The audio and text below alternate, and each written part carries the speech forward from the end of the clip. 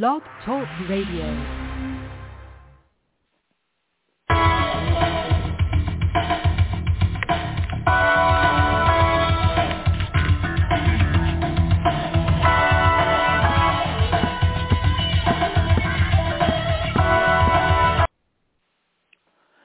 Hello, everyone. This is Reverend Marcianne. I want to welcome you to the show tonight. We have a wonderful message from Jesus. Actually, I asked the Lord for something to say to his people that would be comforting. And the message then came through from Jesus. And I got to thinking about when he was hanging on the cross and was pronounced dead, you know, just how his disciples must have felt, how dismayed, how hurt, how disappointed, how betrayed. I bet they had every emotion possible going on as they realized that Jesus at that moment was dead. So it couldn't have looked any worse, right? And but so many wonderful things were going on during that same time. I mean, Jesus was down in Sheol, liberating all of the souls that were there waiting for him.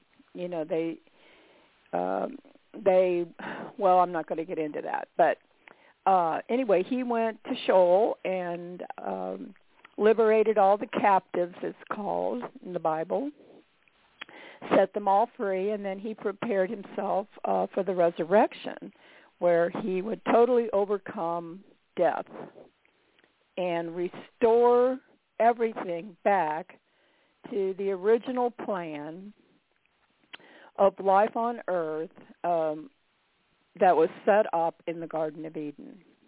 So all that was going on while the appearance of things looked like all was lost. Actually, they were sitting on the moment when everything was gained back for us. So we can't go by the appearances. And I want to read you then this message that Jesus gave for all of you. And I played my opening music from my show from a year ago just as a constant reminder that you have the Holy Spirit within you. And Jesus said that he would send, and that is the Comforter. The Holy Spirit is our Comforter.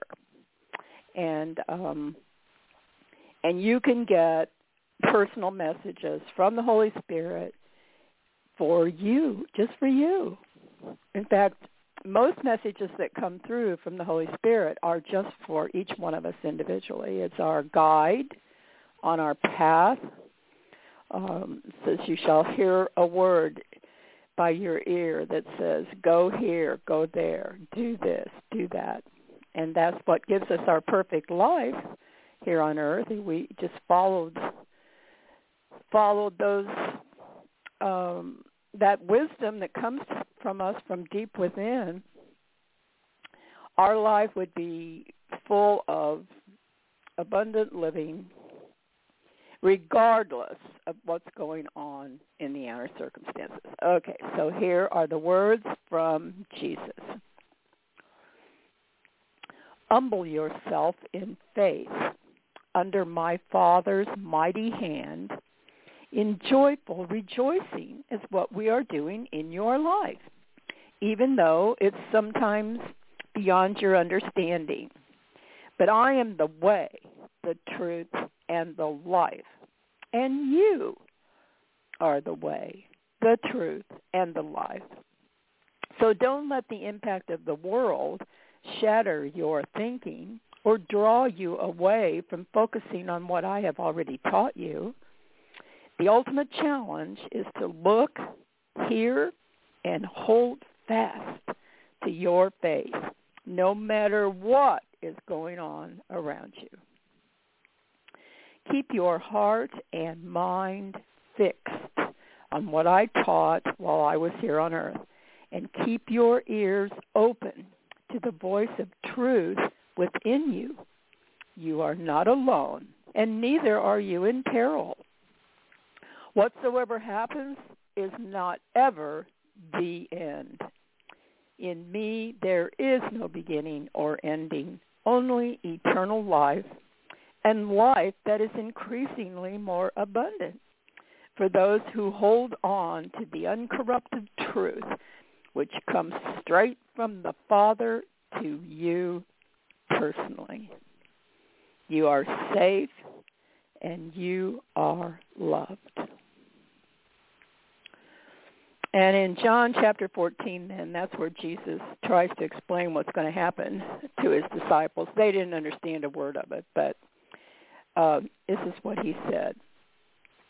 I'm going to go away, but I will pray the Father, and he will give you another comforter, the Holy Ghost, the Spirit of truth.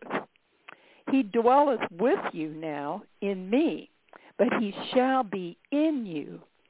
He shall teach you all things and bring to your remembrance also whatsoever things I have spoken unto you. I am not leaving you alone or comfortless.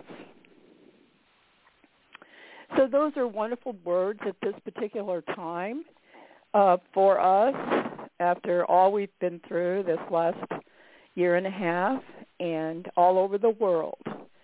And so I'm encouraged by this. I'm very comforted by these words. I actually haven't really suffered during this last year and a half, and I hope things have gone well with you also. And that'll be it for today, and because of this wonderful message, I'm going to ring the bells.